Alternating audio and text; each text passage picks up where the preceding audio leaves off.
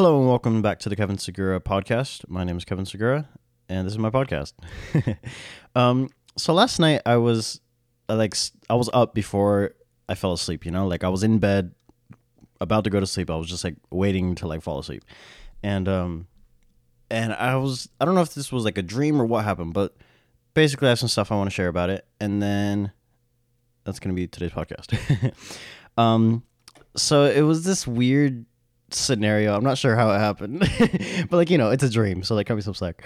I think it was I think I was with Nancy Pelosi or something. I don't know. I was thinking about politics, and this isn't going to be political or anything. It's going to be more principles based. It's not going to be super political, but for whatever reason, I was in a political situation, I guess, with Nancy Pelosi and some other dude. I don't even know if he's real, but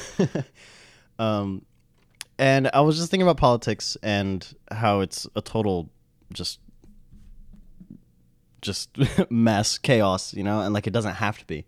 And I was if I could tell them something, I'm what would I share? What would I do if I was in politics? Just in principle,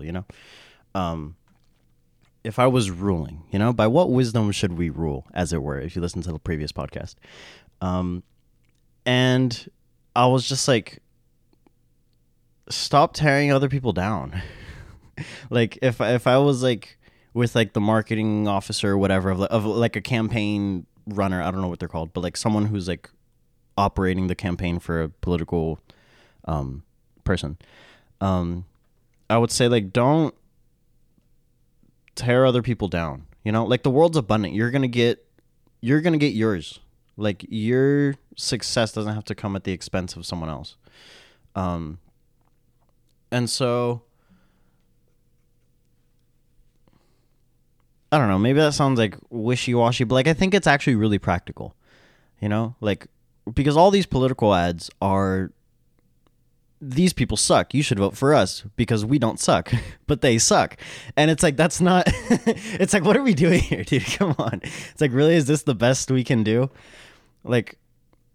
There's two ways to build the tallest building. Yes, shout out to Gary Vee. There's two ways to build the tallest building in a city. You can either actually build the tallest building, or you can build a mediocre building and then spend all your time tearing everybody else's building down. And I'm convinced that in politics, we just spend all the time, we just build mediocre buildings and spend all the rest of our energy tearing everyone else down, to try and make ourselves the biggest. And this is, I'm talking about macro, government, U.S. national politics. And that's just, we all understand this is stupid, but I don't know why political people still do this. We all understand it if we paint the picture this way. And so we just spend all our time trying to tear everyone else down as if their success takes from ours. And when it comes to government, in the United States, we have a two-party system. We have Democrats and Republicans. That seems foolish, I think, especially after watching the Lord of the Rings show, the Rings of Power. The final, this potential spoiler, but the final scene is basically they're talking about the rings, and they're if you make one, it corrupts. If you make two, it divides. But if you make three, now it balances. And that's kind of the premise of the three of Congress, the congressional branch, the judicial branch, and the legislative branch in United States government. It's that three, it balances each other is kind of the idea. And so I forgot how that connected, but oh yeah, the two-party system. We have a two-party system here in America. And they're both represented, it's just really what people start fighting over is who has the majority, because whoever has the majority is who gets, the majority. And so you have a little bit more influence, I guess, if you have the majority in general. And so people start fighting over the majority, but everyone's represented more or less, there's both people are at the table. And so in some sense, if you don't win, the other person is winning, in some sense, literally that is what's happening. But at the same time, like, get over yourself. Like, your success does not come at the expense of another person. It does not have to, at least. Like, it can it? Sure. But, like, it doesn't have to. That is not inherent to what it means to succeed, to succeed well. And so this was, like, in my dream / right before falling asleep scenario. I was like spend no energy tearing anybody else down. Nobody cares. Nobody cares. All that does is it divides, and that is just stupid. Like, why would you want your legacy to be one of division? Just like, be educated on what you know and spend no time name calling.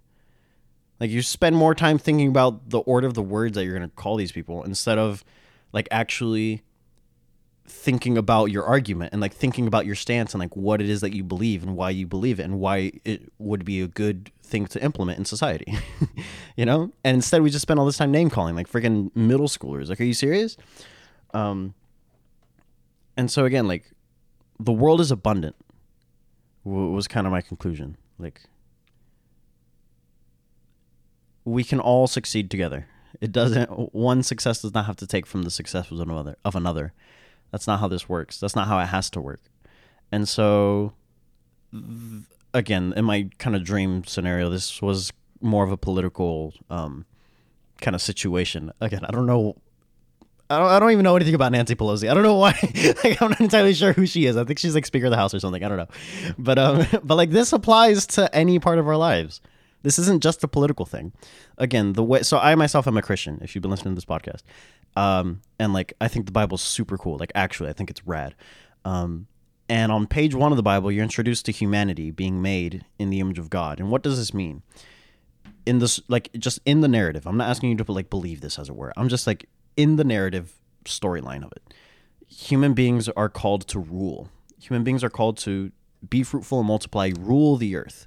Like, rule creation, take care of this place, and, like, make cool things, and, like, do good. Like, make awesome stuff. And so we're called to rule. And we think of, like, government as ruling, obviously, you know, like, we would say we would use the word governing, you know, but, like, it's ruling, it's some form of leadership, you know. And we think of that obviously in political terms and, like, governments and stuff, like kings, queens, monarchs, presidents elect, and all this kind of stuff. We think of that as ruling, but, like, we don't think of our personal lives as ruling. I think that's a little weird, you know.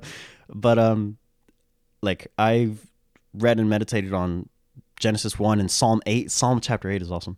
And, like, it's like, human beings are called to rule, just, like, on a daily basis. Like, this is what we do. And so, again, I submit to you, by what wisdom do we rule by? That is the question. And I would submit to you that it ought to be one of generosity and abundance, not of scarcity and lack of trust. And yeah, so I did want to share that. I don't know, I just needed to get it out there. And so, again, like, for me, this story is just intimately intertwined with the story of Jesus, because that's just the way that I view the world. That's actually the way I see it. But, like, if you're not a follower of Jesus, like, this, I'm not asking you to believe, as it were, but I am inviting you to view the world in a way such that it is abundant, and, like, you don't have to be afraid of, like, scarcity because there's not enough. You know, like, trust that there is enough. Like, things always work out, you know? Like, in the macro, I understand that in the micro, it's, like, obviously a lot more complicated. I get that. But, like, through it all, trust. Like, be at peace. Understand that there is enough. And that hope will come. And again, for me, this is intimately intertwined with the story of the Bible, the story of Jesus. But, like, you don't have to believe that to understand that the world is abundant and there's enough for everybody. And that your success does not have to come at the expense of another person, and vice versa. We can all succeed together. And after all, if the goal is to rule, if the goal is to govern in some sense, like, it shouldn't be about us. It's not about us in the first place. It's about the thing which we are governing, which in actual government is society, and I guess, like, the world. And in the narrative storyline of the Bible, it is creation. It is this world. And so the phrase that I have come to say is, the world is the way that it is because people are the way that people are. We are the way that we are. And so the world is just like, world's kind of our oyster in some sense, you know? like we did all the good stuff and we did all the bad stuff, you know? Like all the wars and all the crap, we did that. But also all the good things, all the innovation, all the things that bring forth even more life, like we did that as well. And so this is what it means to be human, to steward creation. And so by what wisdom are we going to do that? By what wisdom are we going to take care of it? I think part of it has to be a mindset of abundance, not one of scarcity. A mindset of generosity, not one of stinginess. And so, yeah. And like, I think that also leads to like giving to the poor, like literally give to your neighbor, because like there's enough, like you have enough. The way Jesus put it is, look at the sparrows, like look at the birds, like they don't store up their food. They don't have a pantry, but like, but like they have enough food. And the plants, like the flowers, they don't worry about putting their makeup on, you know, like they just are, and they're beautiful. And like, I don't think Jesus was naive, you know, like I don't think Jesus didn't know what he was talking about. He was Jesus. I think he knew what he was talking about. And I'm pretty sure what he had in mind is exactly this. It was a mindset of abundance. It's like, of course, in the micro, yeah, but in the macro, like view the world in this way. It'll change things. It's just awesome. And so I wanted to share that today. Yeah. Also, completely unrelated, shout out to Awesome Socks Club, because I'll leave a link down below in the description, but Awesome Socks Club is a thing by Hank Green, and basically he made a sock company, a subscription sock company where they send you crazy socks and donate the profits to charity. And I was like, what the heck, you only live once. and so I got my order yesterday, and I have my first pair of crazy socks. I don't really have like a lot of crazy clothing, so I got my first pair of crazy socks. Completely unrelated to the topic, but I did want to share that. So here we are. Anyways, that's all for today. Thank you for listening. I hope it blessed you, I guess is one way of putting it. But I hope you took something away from it, and hopefully I'll see you in the next one. Bye. Thank you.